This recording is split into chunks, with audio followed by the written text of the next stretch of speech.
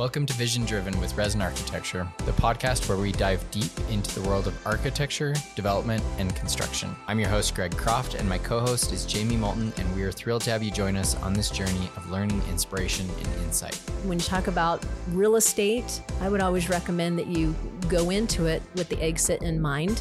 Advice I'd give somebody that's presenting their case or pitching their loan to a bank is just to be really well prepared. Whether you're dreaming of building a space for your business or simply curious about the fascinating world of architecture and development, join us on this exciting adventure as we unlock the secrets to successful projects and empower you to turn your vision into reality.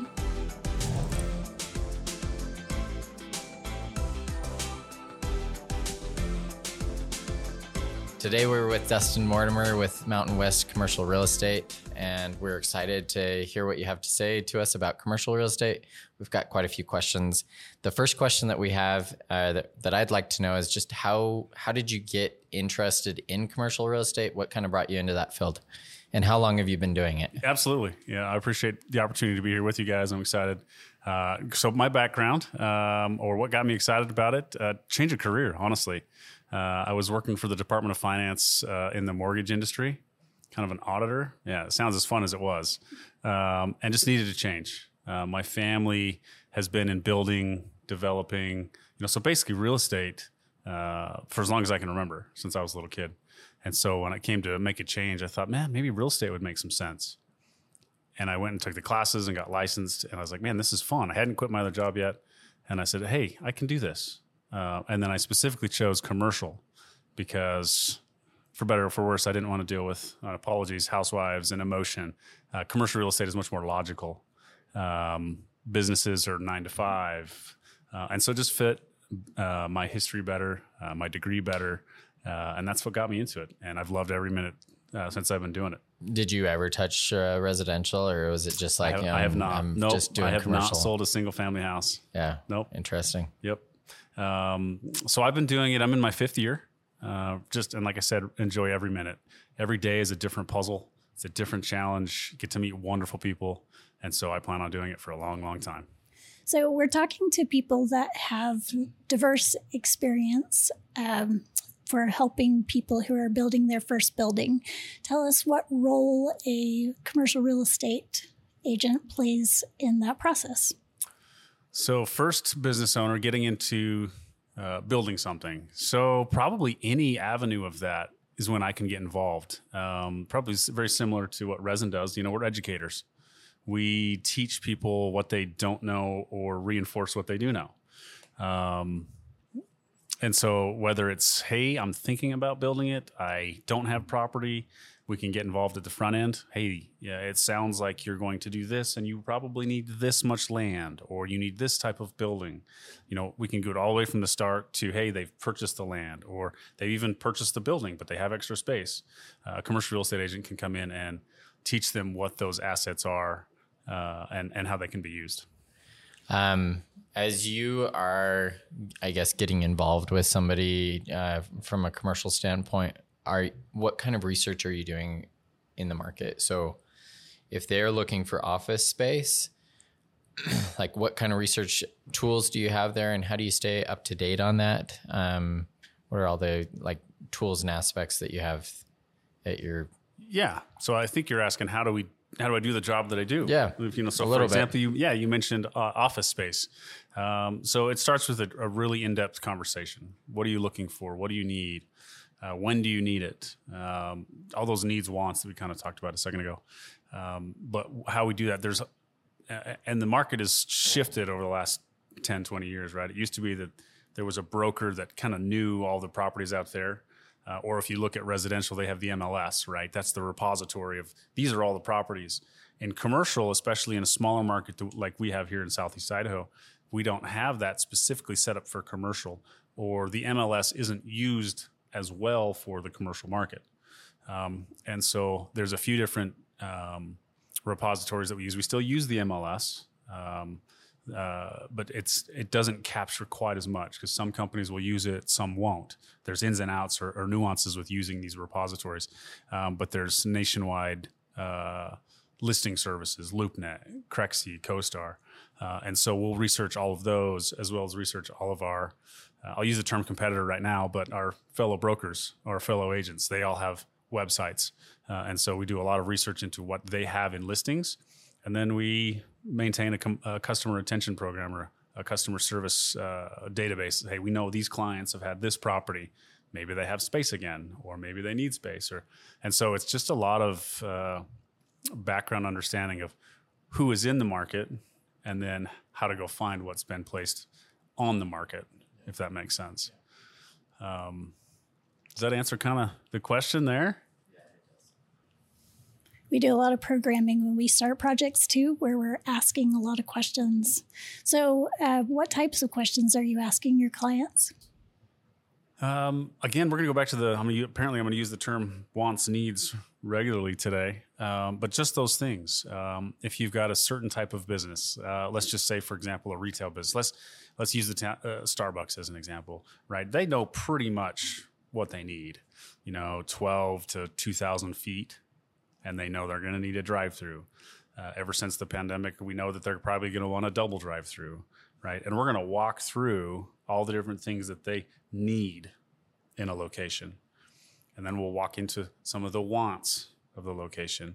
And then we're going to talk about the timing of the location, how quick they need to get into it, or if they have time to build it from ground up. So there's just a lot of little nuances on each property and each client that you've got to get that information in your arsenal to go and find the right property. For a lot of clients, our clients anyway, this is their very first building that they're building. So when they meet with us, they're doing some of that programming. Do you recommend that they work with a commercial real estate broker at the same time that they're working with an architect to try and figure out that space planning needs? Absolutely. A client may already have a piece of property, for example, and the property may fit certain sizes and scope, which is what resin's going to be able to indicate. Well, if you want this much, you need this much space. Will it fit with the property you've got, or will it not? Right, and that's probably where we come in and can have a better understanding of the zoning use, the types, the size of the building that can fit, or the use type to make sure it works. For example, in that property. So, yeah, usually the sooner the better. Probably similar to what you guys would tell people. The sooner you reach out to an agent, the more educated you can be up front and not make some of those mistakes that you don't want to make. Yeah. I know that we've run into where people have purchased a piece of land that it's like it doesn't actually work, and now you're paying an agent to resell it, and that's not something anybody ever wants to deal with. So that's an expensive mistake. It can be. Yep, it absolutely can be. And it happens more than you want to admit. People that, and in all honesty, we've seen it, people use agents and make the wrong purchase. But for the most part, you'll find people that, hey, ask the questions, understand what they need, and get through to the right property, so you don't have to go through that. So what would you say usually creates those scenarios where land doesn't work out? Is it space? Is it zoning? Is it, with us, we notice it's parking a lot, that the parking won't fit. Green space, parking. The other one is if they buy a piece of property that's, for example, not zoned yet, or not part of the city, for example, City of Idle Falls yet, or any of the municipalities. They're basically looking at a land use plan and expecting the city or the county to rezone it or to allow it to be a certain use. Sometimes it just doesn't happen, right? You'll buy, so for example, an old farmer wants to sell 40 acres and the industrial park wants to come in. He wants to buy those 40 acres and build, 30 industrial property buildings that he'll lease out or sell or rent. And it looks like the land use plan should fit that category. And if you buy it maybe without a contract that allows you to go through that process, which we usually suggest, you could buy it, close, and then go through the process of rezoning it or annexing it. And even the code may say it's supposed to go to that, but it can happen where it doesn't happen. They turn down the annexation or they turn down the rezone, and they're stuck with a piece of property that they don't know what they're going to do with. So it can happen. Not as often in our markets, but it still can happen. Yeah, the turn time on administrative actions in zoning and rezoning and plat approval, et cetera, that has changed quite a bit, even over the last 24, 36 months. When I first got into it, kind of the normal was about 60, 90 days. You could put in a permit and probably get that back. Maybe 120 days was kind of the longer side of going through the city processes. That's basically doubled, if not tripled now. I tell most of my clients, if you're wanting to buy something and get it through, I'd probably plan 6 months to a year to buy it, or during the purchase process, zone it, annex it, and get it ready for what you want to do with it. So timing has changed significantly over the last 36 months. We've seen that on the building permit side as well, where time has just doubled or tripled. Yeah. Yep. So yeah, the timelines have changed. Yeah, I guess we're turning into a big city. Slowly. Yeah. Yep. Or faster than maybe some people want, but we are where we are. What are some common mistakes that you've seen people make? I feel like we've talked about some of these, but are there other common mistakes that you see that people make that could have been prevented, that a competent commercial realtor would prevent? Some negotiation tactics can get involved, and people can make some mistakes. I'm by no means a hostage negotiator by any means, but when we negotiate regularly, we kind of get the hang of what people's psychologies are in those tactics. And that's something that I've seen. I mean, even recently I had a client that, hey, I've got a piece of property. I know the owner. I'm going to call him. And he did, and he got a price that I felt was reasonably fair. But I think if he had brought in a real estate agent sooner, it could have been a little more in his favor, right? There are tactics to negotiating. We won't need to go probably too deep into some of those, but there's just ways, and I don't want to feel like you're playing the system or trying to be rude, because in my opinion, in my philosophy, in the way I run business, it's got to be a win-win. Right, you've got to be fair, honest, in my opinion, and win-win. But there are ways to kind of structure offers or time offers that can benefit either side of when you're working with an agent. Yeah, well, and an agent probably recognizes those opportunities a little bit more, where it's like, hey, you know what? Let them continue to use the land for 6 more months, but go ahead and close, or because that's allows them to move on with their next phase or something. You know, there's probably a lot of different scenarios, but depending on the person. So, okay. Are there any other ideas that you have, like in terms of mistakes that you feel like, hey, this could have been prevented, this could have been better? That's kind of a tough question. What mistakes do I see? Maybe I blindly look over people's mistakes, right? Rushing is pretty common. Hey, let's just get this done and let's do it quick. Like, yes, we want to get it done, but we want to think through it. We want to skip over the due diligence. Don't skip steps. Due diligence is extremely vital in commercial real estate because our deals are usually bigger deals. You know, it's not pocket change for most of us. Is the due diligence something that you particularly are helping with, or is that a title company? We can. Job? Yeah, all of the above. Okay. Yeah, due diligence is a broad term for a buyer's research of the property to make sure that it fits their needs. It can be stipulated, it can be defined very clearly in a contract, or it can be very broad. Meaning, for example, pretty common due diligence period in a lot of the contracts are 60 to 90 days. Meaning a buyer has 60 to 90 days to truly determine if this property makes sense. They're under contract, meaning they control the property, but now they have 60 to 90 days to go to the city to talk with all of the city planners to say, hey, yeah, the zoning's right. This is my business. Will that fit in there? This is the building size we're going to do. Will that fit in there? It's time to call the utility companies. It's time to go through any of those processes that you feel comfortable enough to buy the property. And those can be, again, blanket, where if, let's say on a 90-day contract, on the 89th day, you just decide this isn't going to work for me, you can just kind of walk away. And so due diligence is very important to make sure you're not rushing through and buying something that doesn't work as a business. Is there earnest money, like in a home purchase, that's put down for that? Yes, absolutely. Earnest money is still a very common tradition. Is it a percentage of the sale or? A percentage that both parties feel good about. The good and bad of the double-edged sword of commercial real estate is that there's no set standard, right? Everything's negotiable. And earnest money amount, contract, price, everything is basically negotiable. I kind of joke with clients and say, if you want to buy this piece of land, literally you could add your boat, right, to the purchase price, $10,000 cash and a boat. So that's the good and the bad.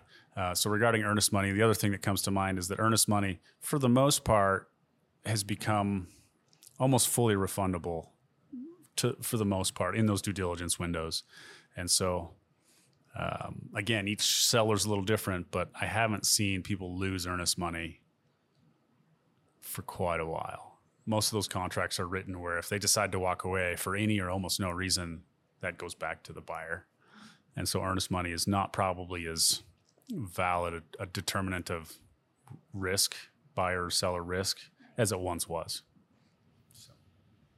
Well, tell us about the state of commercial real estate in this area and any trends that you're seeing for Southeast Idaho. You bet. Southeast Idaho is a great market. If we look at national trends and then we look at Southeast Idaho, we are traditionally and historically in a better position. We're buoyed a little bit, and a lot of that is based on the strength of our employers and the market itself. So, for example, the INL.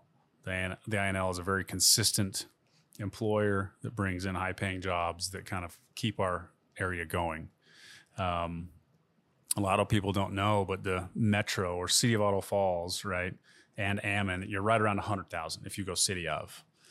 Metro, or the area, is about 150 to 175,000. But if you go to how many people Idaho Falls supports or feeds, we're actually almost 300,000. And so that's why Idaho Falls is a really good spot to be in Southeast Idaho when we're talking about healthy markets. And so a lot of people don't realize that we feed or we support people from Jackson Hole to Montana to Salmon, and then south to Blackfoot, right? So our south border is near, but everything going north, east, and central Idaho, Idaho Falls feeds that. And so it keeps us stronger than some of our neighboring cities and or markets. In general, we're still in a seller's market. Vacancy is very tight, meaning very few open buildings for sale or very few open buildings for lease. And that can be broken down into a few different categories. We break it down into industrial properties, office properties, retail properties, and then land. Those are kind of our four markets. And in all of them, we're at historically very tight. I think the last time I noticed industrial was at 4 or 5% vacancy, right? Very, very narrow. So basically anything that's on the market for the most part is what we call functionally obsolete. So if you come to market with a new industrial building or an older industrial building, but it's functional, you're still going to get good rates, sell it for a higher price than we've probably seen. The market is still appreciating in most places. Office is the one that struggles a little bit right now. I think our vacancy rate there, depending on if it's single or multi-tenant, is, if I recall, right around 10%. So still, right, pretty common as sellers are right on that equilibrium market. But office is struggling a little bit, and that's still that's a response from the pandemic. Still, we've transitioned to a lot of office users will work from home, and so we're still shaking that out. Retail, again, I think we're at 3 or 4%. Basically, if you drive around town, you see a retail space that's on a high traffic road, it's full, right? Very few. I've got, I think, 3 clients right now that would love something with a drive-through. Not available. Nobody's building it because of build costs. And then everything that's out there is full. And so as far as the office space and the vacancy there, is that 10% mark when a client should consider building? What is that sweet spot for, the market's too tight, you're not going to be able to rent a space, or the cost is going to be too high, you might as well build? Yeah, that's a great question. I don't think I've ever heard like, hey, there's a percentage or there's a use type. A lot of it's just market research. I know, so for example, a developer or builder can go out and say, I know I can go buy a piece of property for this much. Maybe it's on the market, or maybe it's a friend of a friend owns it and he knows he can buy it for X amount. So he'll do the backwards math. I know I can build it for this much. I know I can buy the land for this much. And I know that the rents are going for about this much right now.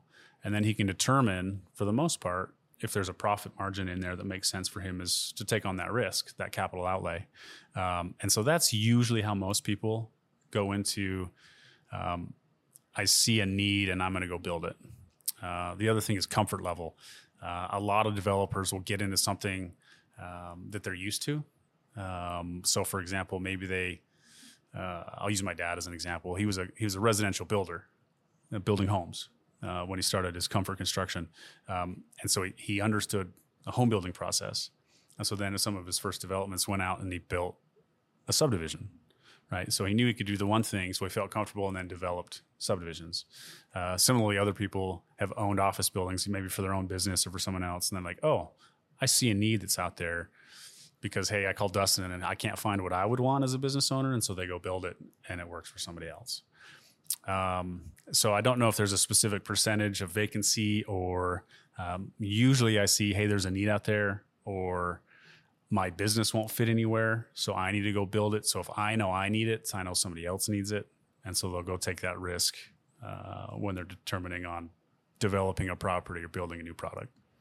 Yes, that's kind of an interesting point to know is just knowing the vacancy rate. I think a lot of pro formas that are out there, it's like you would plug that in and then discount yourself that much, assuming that you're vacant 10% of the year because that's what the current rate is. And over the long term, it probably averages out to be okay. And if the numbers pencil out at 10%, it probably pencils out long term. Right. The industry standard is kind of penciling on a pro forma about 5%, right? They say 5% is kind of our normal, what we expect our property to be empty in an annual performance pro forma. I've had some clients that because of how tight the market is here in Southeast Idaho, how well it's been doing, have dropped that, right? When you go to sell a property, the standard, 5%, but I can show over the last 5-10 years, I've been at 2%, right? You can show 2%, and then it's again, a little bit of the numbers game, the accounting game, but then they can show that and prove that. And then maybe that determines that they sell it or they buy it or they build something new. How do you personally stay up on the latest market trends? Like, how do you, are you guys tracking these numbers solo as far as like Mountain West, or is this like, is there information that's out there generally? In general, there's quite a bit of information out there. Again, I think I talked earlier a little bit about national trends, right? So I keep an eye on national trends. See what people are doing in what they call primary markets, the big markets, New York, LA, those big markets that have nothing really to do with us, but there's a trend there. And so we'll follow that, headlines, the big, New York Times, Wall Street, those all have articles that'll come out. You keep an eye on them, right? Kind of see what's going on. Again, I take those with a grain of salt regarding Idaho Falls because we're a different market. We're definitely small time market compared to those guys. But that's one way I'll do it. I'll look at podcasts. I haven't been really good about finding something commercial related podcast, but there's residential real estate podcasts that you can pick and choose and kind of take some of the wins that translate over into commercial real estate. I try and find books pretty regularly. The last one I bought was the Encyclopedia of Commercial Real Estate, right? It sounds real fun, but every now and then you just flip a page and you'll learn something new, right? Just anything like that. How else? Obviously, as a real estate agent, you have to be licensed in the state of Idaho. We're required X amount of CE, continuing education, every year. And those are usually pretty good. State of Idaho doesn't educate too specifically commercial. It's more directed towards the residential real estate, kind of a numbers game. There's, I think last I heard, there were 600 plus residential real estate agents in Southeast Idaho. And I think full-time commercial, there's 12, right? And so you don't necessarily learn a lot about commercial real estate, but you can pick what they're winning and losing in residential and use those in commercial and make sure you don't make some of those same mistakes. The other thing is associations. There's national associations that you can be a part of, and they have continuing educations and classes and things like that. What you mentioned that one of the changes that you've noticed in one of the trends that you've noticed is that a lot more businesses are working from home. What are some of the other changes that you've seen in the market over the 5 years that you've been in the field? What have we seen over the last 5 years? Trending, obviously everyone's aware of the financial or the lending market or environment we've come into over the last year and a half now. It's been a little over a year or so since the market's kind of turned in regard to lending rates. What other trends? It's been a seller's market for the most part as I've been in it. I can't say it's turning because by the numbers we're still in a seller's market, right? There's only so many properties available per capita and so we're still in a seller's market, but it has changed because it's been a seller's market with hesitancy.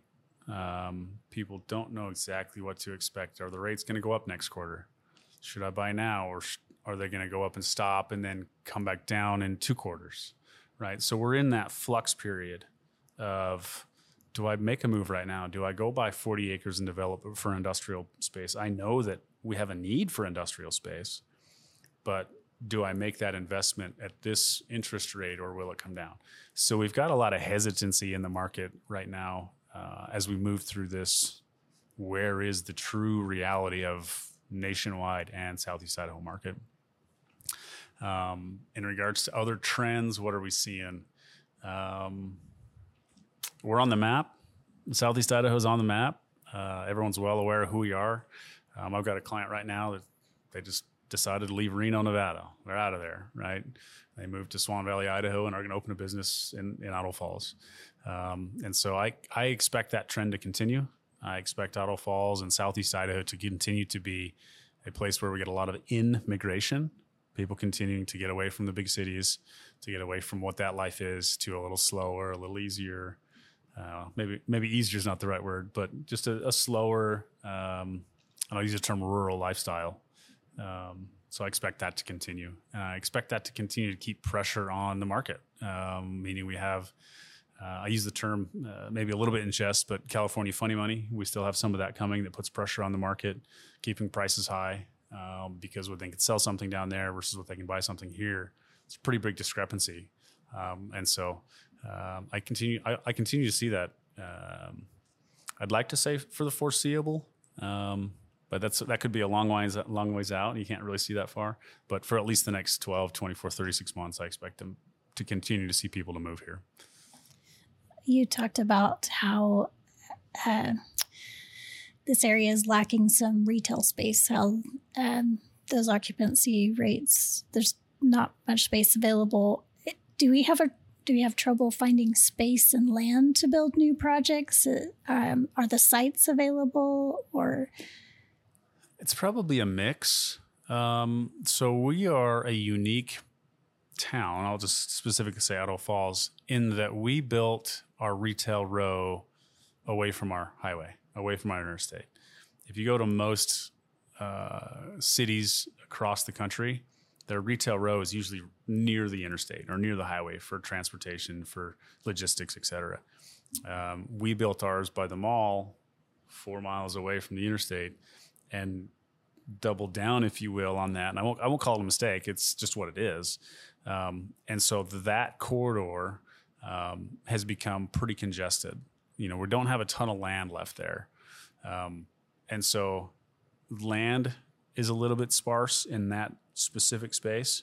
And so national retailers have a good and bad habit of only being near other national retailers. And so it'll take some risk on a developer or some risk on a national retailer to say, I'll go to another space that's not quite the perfect spot, the Class A spot that's right by all the other ones, and make sure I can do the business.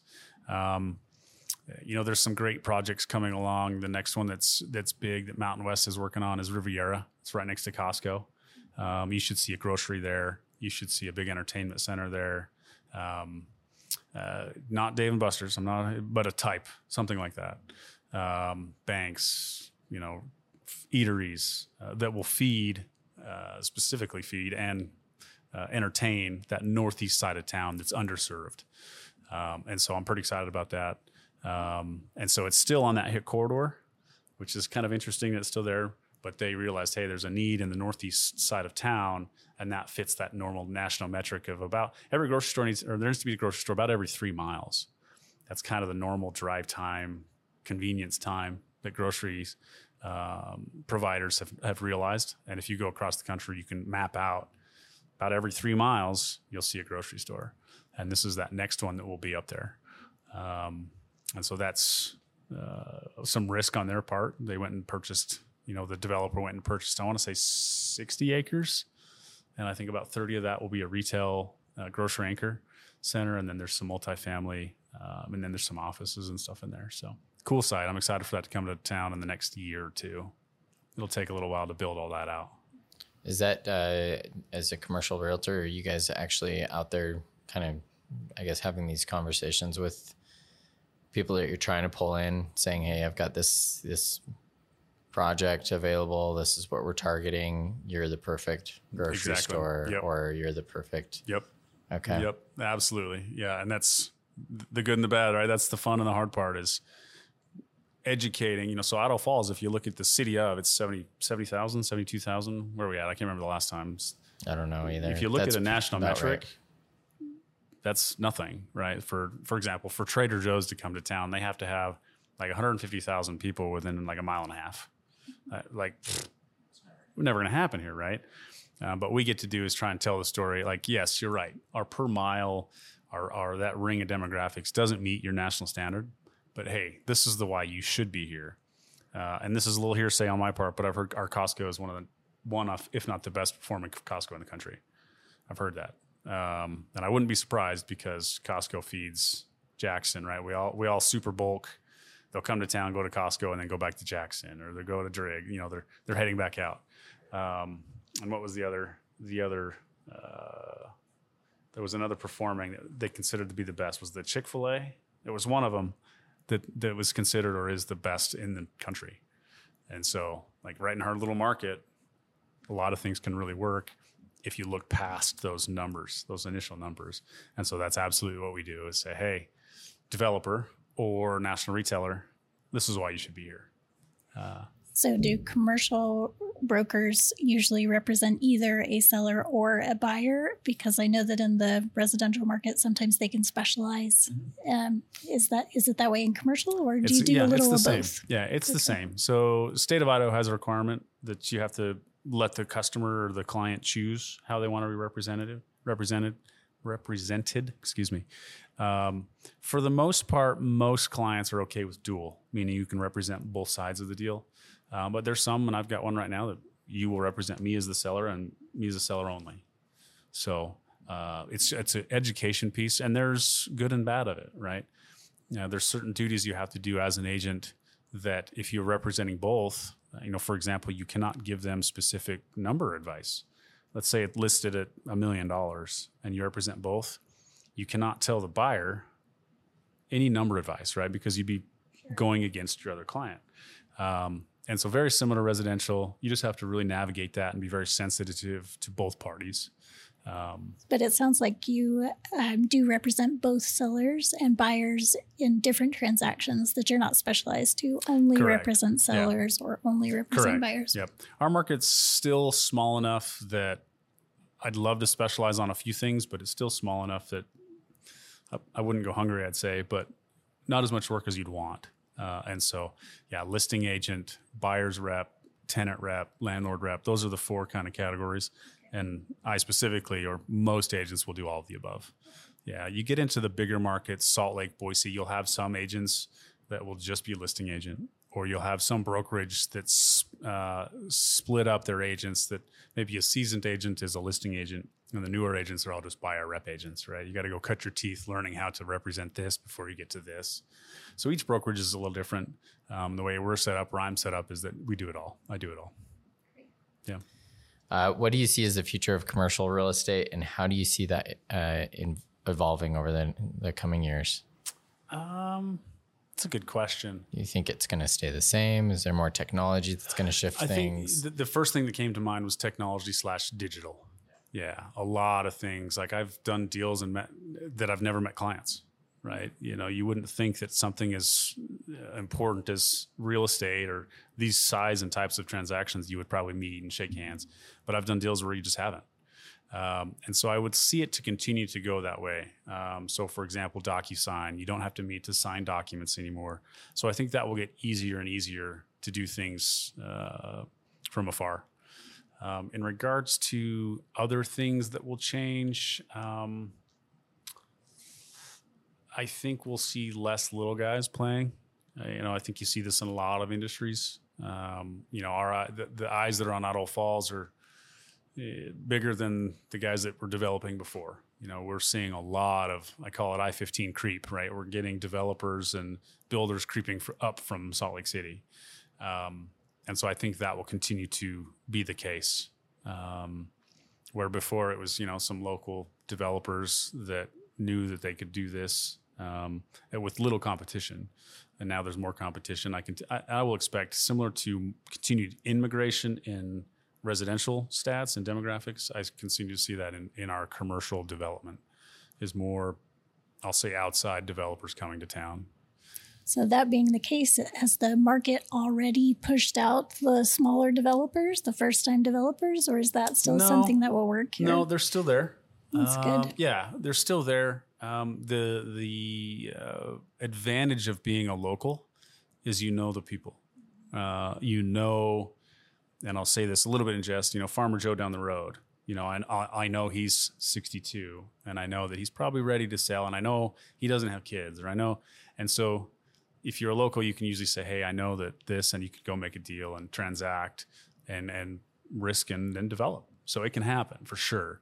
But we're just seeing bigger numbers, bigger people, bigger players coming to town. So they will fight more for the on-market stuff than the off-market transactions. So there's always an opportunity for the little guy. You just might have to punch above your weight class a little bit. So have you, I guess, as those bigger developers come in, it seems like one of the things that we'll start to see is just, I don't know, as we go down the I-15 corridor, the further south we get, it seems like as soon as you hit into that bigger, probably starting in Ogden, anything that's going up just seems like they're spending a lot more money on it to make it look the way that they did. And I don't know, I mean, maybe there's a good ROI on that. That's probably a good question. Is that something as you've seen like these higher quality or higher design type projects come in, do those also yield a higher return for the developer or the owner of those properties, or is that so that's kind of an for the most question so there's a couple too, avenues that I kind of think of. So I immediately thought, when you think of I-15 creep, if you will, I think of the office buildings, right? The high-rise office buildings that we're saying all the way up and down the Utah Valley. Could we support something like that here? It'd be tough. It'd be tough right now. So for example, the Knowles Ball Ventures big building, it's still not completely full. It's very close, but with the pandemic and with the change in costs and rates, it's taken longer to fill than they expected. So would we support, or would a developer try and do something else like that here? Probably not right now. Build costs are going to prohibit probably, because we know that you've got X window for lease rate, and I don't think the build cost on that would get there, or at least in a comfortable level right now. I think our build costs needs to level a little bit. And I say level meaning either level completely so that we know exactly what we're working with rather than continue to appreciate, or come down. And that's part of the hesitancy in the market right now, is we don't know exactly where build prices are. Labor rates are continuing to go up. And so until that really levels, or we feel we know where that can be for an extended period, 6 to a month to a year, that might be tough. But then I think the second avenue is residential apartments, for example. I think they're building higher end. and they're knowing they can get a little bit of a premium because we don't have that here. We don't have really high-end apartments. We don't have some of those amenities that you see consistently in other markets. And so I think they know that they can get a little bit better rent, and so they're building to a little bit higher class. Based on your experience, what is the one thing that you would recommend to somebody that is a business owner who's looking to buy a piece of land? Completely biased answer, but call me, right? No, but again, biased answer, get a hold of the professionals, right? Whether it's commercial real estate, whether it's architecture, whether it's engineering, you really should get the best advice you can get when you're going to get into these kind of projects. Just save yourself the headache, right? Make those calls first. Is it similar to residential also that the buyer is not going to pay for your services? Correct. Okay. Yep. Very standard, very similar to a residential. So it only makes sense then to have an expert on your side. Mm-hmm. Yep. Absolutely. So I have not witnessed that yet, where a buyer has to pay a buyer agent fee. But so, for example, in our listing agreement, there is the case that if they move forward on a project that the seller chooses not to pay for some whatever reason, but they still choose to move forward, we would ask the buyer to pay. But I don't see that. I haven't seen that yet. Knock on wood. Where's the? So buyers agents, tenant reps, the landlord or the seller cover that fee, right? I mean, it's always the nuance of who's really paying for it. Is the buyer paying for it with their funds, or is the seller paying for it out of So yeah. Well, thank you so much for your time. We really appreciate you helping us to understand this better. Absolutely. Hopefully you learned something. Thank you, Dustin. You bet. Thanks, guys.